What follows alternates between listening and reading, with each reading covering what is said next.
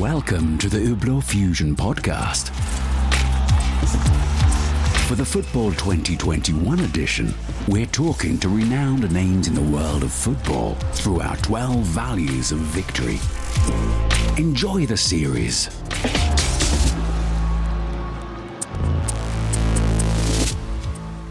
Hello, today you join me on the Hublot Fusion podcast Football 2021 edition with two grounded, successful people with a sharp awareness of the world outside their sport.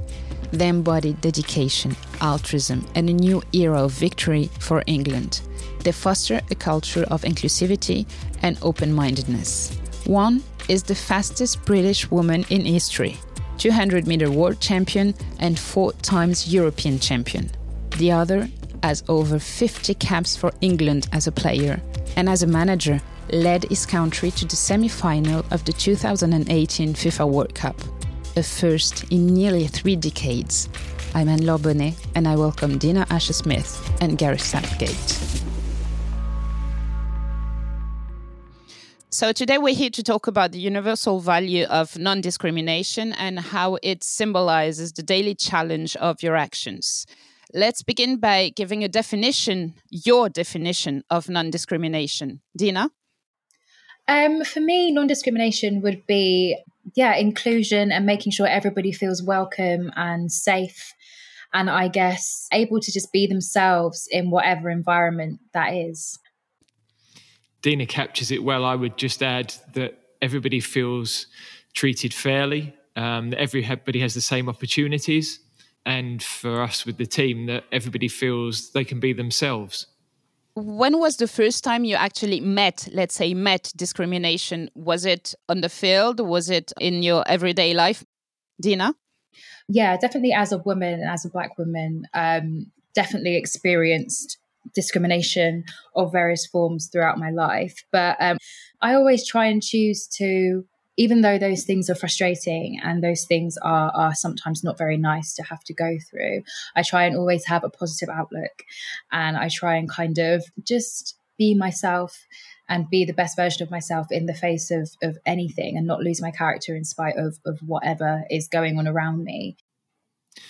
I've obviously not had the journey that Dina has, but my teammates have. So when I was a young player at Crystal Palace, probably 50% of the team were Black. They suffered a lot of discrimination from the crowd, for example. What I wasn't so aware of was actually just the day-to-day way that lads were treated differently, the lack of opportunities or the different way they were looked at.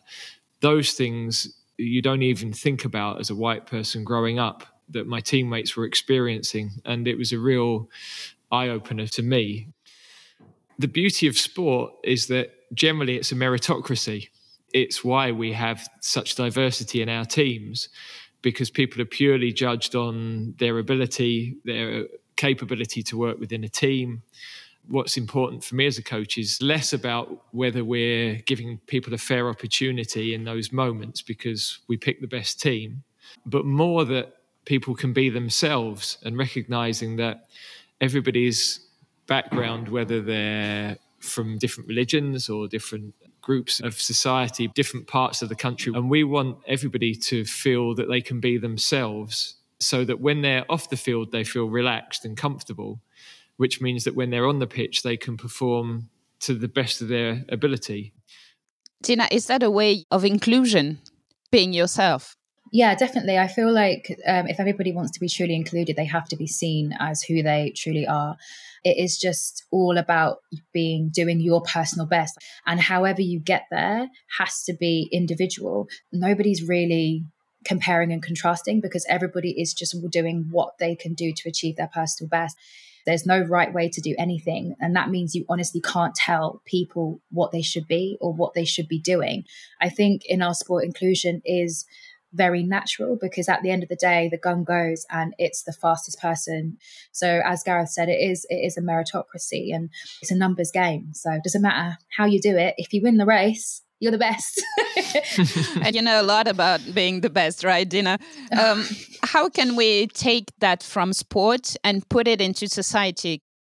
general culture and society can take a lot away from sport in general. And I think that, yes, inclusion would be one of the things, definitely, because at the end of the day, as we've said, sport is a way of expressing yourself, and it's a way of seeing how far you can take your body and how good you can be. And that is purely personal. So as I said, you can't change the way that anybody is, because, everybody's different and everybody does excellence differently. So to exclude people or to try and tell them how to do it would be unwise. That would be great if people just felt very comfortable in their own skins across society, because that's where a lot of my confidence comes from in sport, is the fact that, I might not be the same build, the same height, and we've all got different paths, different ways of getting there. But the end product is pretty much all the same. And I think, society could take something from that, because at the end of the day, we're all human. We're all the same. Essentially, we are all one. And we just shouldn't treat people differently. I would just add, at this moment in time, we're all being affected by something, possibly for the first time, that everybody is feeling the impact. Everybody is being affected across the world. And it just shows that how important it is for us to all work together. So for me, what Dina's talking about, where everybody working together, we can all come out of this in a much better place. And that should be our aim as we move forward. Dina often goes to school to speak with young girls and boys about her story, her values, but they usually don't ask questions about inclusion. I think it's hugely powerful that Dina recognises that maybe she doesn't purposely go in to discuss those topics, but the fact that you're the person in there talking about it, the way you present yourself, and you're role modelling what's possible for young girls, young women, that's hugely powerful, because I've got a daughter who you're always hoping that they'll find role models that they can aspire to. And sometimes because of the culture of magazines and photographs being doctored and all those sorts of things, it is a concern for young women. So when they are able to see somebody successful, confident, they can see that's possible. Without even talking about it, you're actually having a big impact on them. Oh, thanks. Make me blush. Thank you. Is inclusion one of the keys when it comes to coaching a football team? I mean, you have so many different players. How do you create a group? The first thing must be non-discrimination. Yeah, I mean, of course, we have the discrimination of them all coming from different clubs. which you can't do anything about that. So one of the things we have to do is, as soon as we walk through the door, we take off the club shirt and we put on the England badge. And then you're trying to build an environment where they're working and fighting for each other. And I think that's one of the things that our players have really embraced in the last few years. We want the team to be a reflection of English society, and we're certainly more diverse than any previous England football team. We don't actually totally reflect society, because there's some communities that aren't represented in our team yet, but that there are young players starting to come through as well. What's beautiful for me is when I travel around, the response and reaction I get is from every part of our community. And that's a really positive motivation for me as the manager. The football players are role models for so many young kids. Dina has also huge responsibility as an icon. Would you expect something special from Dina? I don't know, being a role model for your daughter, maybe? Like I said earlier, there are lots of limitations put on young girls as to what's possible in life. Now we can see in every walk of life, young women achieving so much talent that in the past perhaps wasn't given the opportunity. Whenever you see highly motivated, driven women achieving, and Dina is a brilliant example, young girls will look at that and think that's possible. It transfers to other walks of life. Daring to dream and that daring to think of what's possible is a really important mindset, and that applies actually to young boys as well. Youngsters, until they see it, don't necessarily know what they might be able to do in their lives. To go back to inclusion, what can we do to maybe open up some people's minds? You're both new faces of England winning. How can we put that into society, winning against discrimination? it's probably about the fact that you can achieve anything you want to, you can be anything you want to, and that like life is limitless, we are limitless, all those fun tag words, all that great energy, and just doing that in the face of any obstacles. Yeah, there could have been stages in my process or elements in my life that could have been easier, and that's not right that happened to me. But I think all we can kind of ever do is just possibly try and be the best examples of ourselves, be a source of inspiration, and be hopefully something when I perform that puts a smile on people's faces. And when they go and search for me, I've also been honest about my journey, the ups, the downs, as you're talking about inclusion, discrimination, injuries, setbacks, pressures, things when I just quite frankly messed up. You've got to be honest. And I think that's how you're going to empower the next generation to try and be the best that they can be.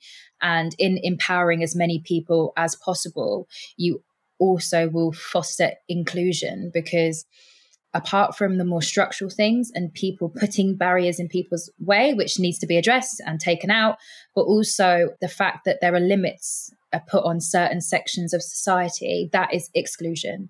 So by breaking those limits, that is also a way of making sure everybody can, just be their best self. Just brilliant messages there. And this reality of anybody that's successful has failed so many times. And I think sometimes young people don't realize that. They look at people who are a success and think their lives have just been, they must have been good all the way through. Oh. We've all suffered the pain of defeats and the pain of injuries and the pain of criticism. It's that ability to come back from that and to go for it again often determines how far, because people don't want to step out of that comfortable area, and it can hurt, losing, and the pain of losing and the pain of not succeeding, failing is I horrible. Used to lose all the time. And you don't want to get out of bed. Yeah. And I think you'll see, people that run businesses that have failed and have had to come back and start again. And that's a hard thing to do, but you can still get there. So when young people fail, they shouldn't worry about that. They should it's important that we let them know that's part of the journey, and it's what you learn from those things that make you better at the end. Thank you so much to both of you for those amazing and inspiring moments. Thank you. Thank you very much. Yeah, that was a lovely chat. Thank you. Thank you for joining the Hublot Fusion Podcast Football 2021 edition. Throughout the tournament, we'll be talking with more renowned names in the world of sports and their value of victory. Visit us on hublot.com to discover the whole series of podcasts.